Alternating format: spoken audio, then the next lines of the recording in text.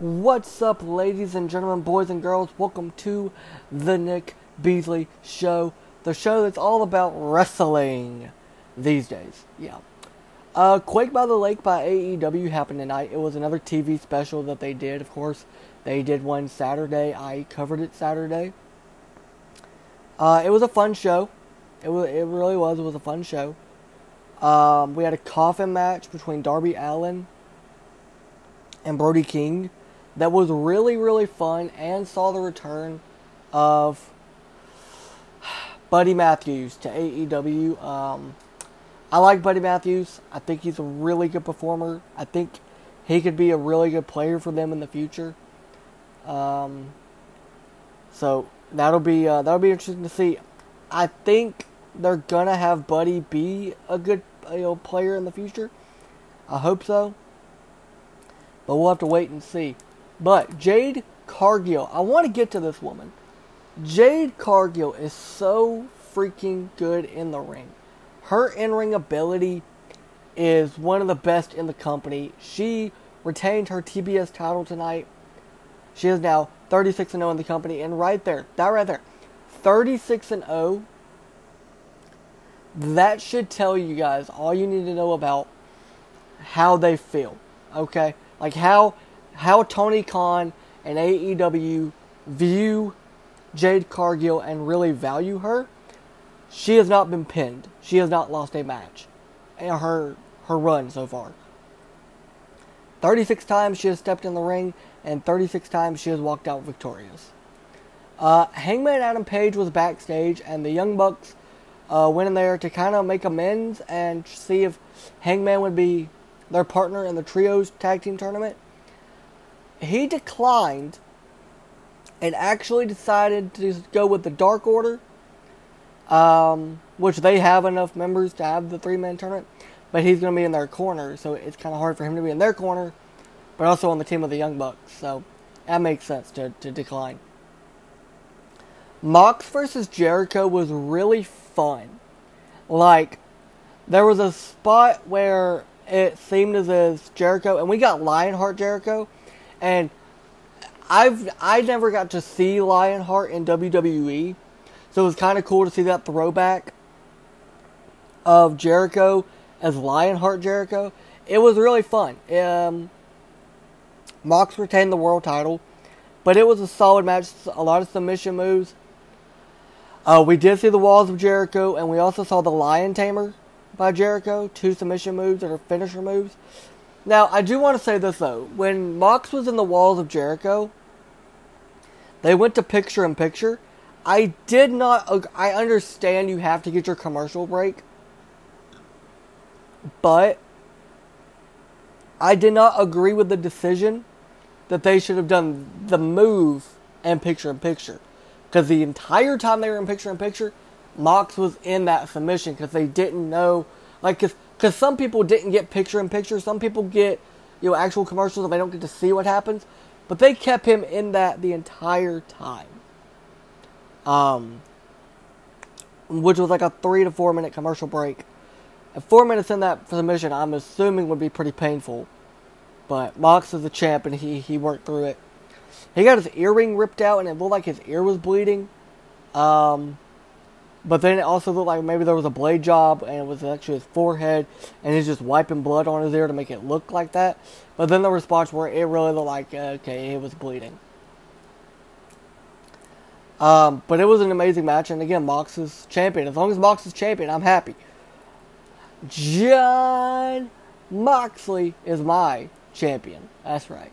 Now, Andrade Idolo and Rush, they won their match against Penta and Rey Fenix. I believe it was Penta and Rey Fenix. If I got those names wrong, I swear I apologize. I don't know the tag team name for those teams, so I just go with what I know their actual names to be.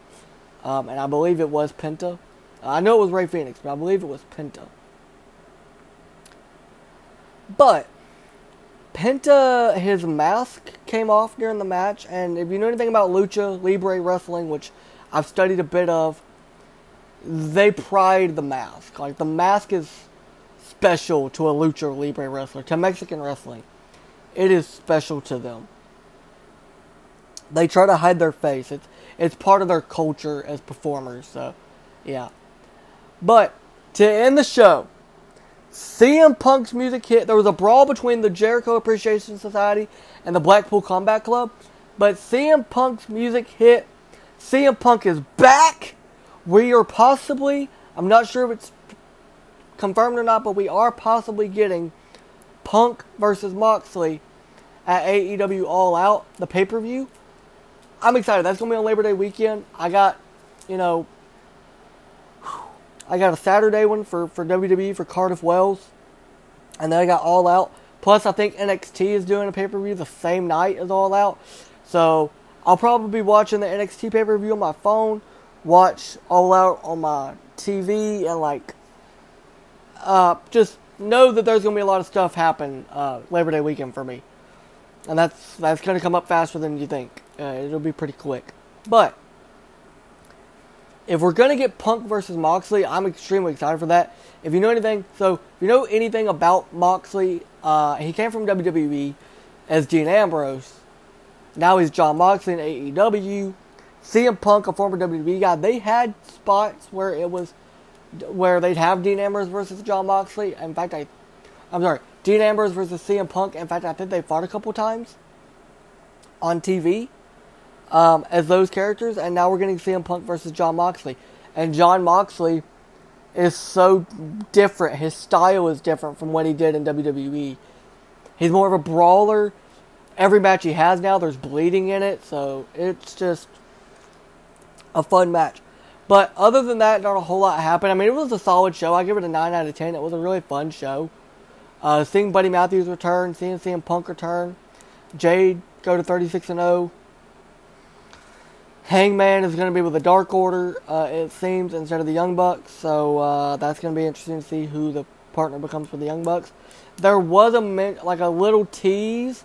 They didn't mention his name, but there was a bit of a tease in that segment with Hangman and the Young Bucks of teasing Kenny Omega. Maybe we get Kenny Omega back next week and he teams with the Young Bucks.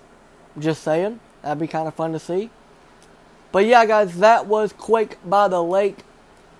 If you are not following the podcast, please follow. Subscribe on YouTube to the YouTube channel. The podcast gets posted there too.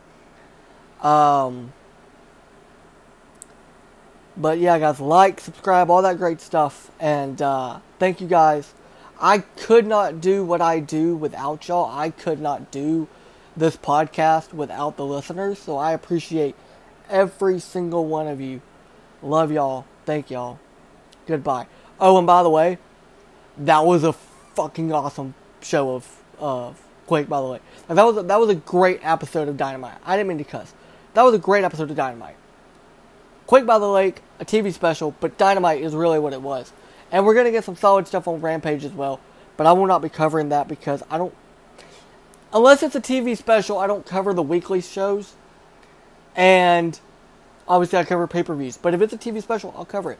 And it looks like we're going to get another Battle of the Belts 4 in October. So I'll find out when that was and when that is. And you guys will hear my review of it. But again, guys, thank y'all. Love y'all. Goodbye.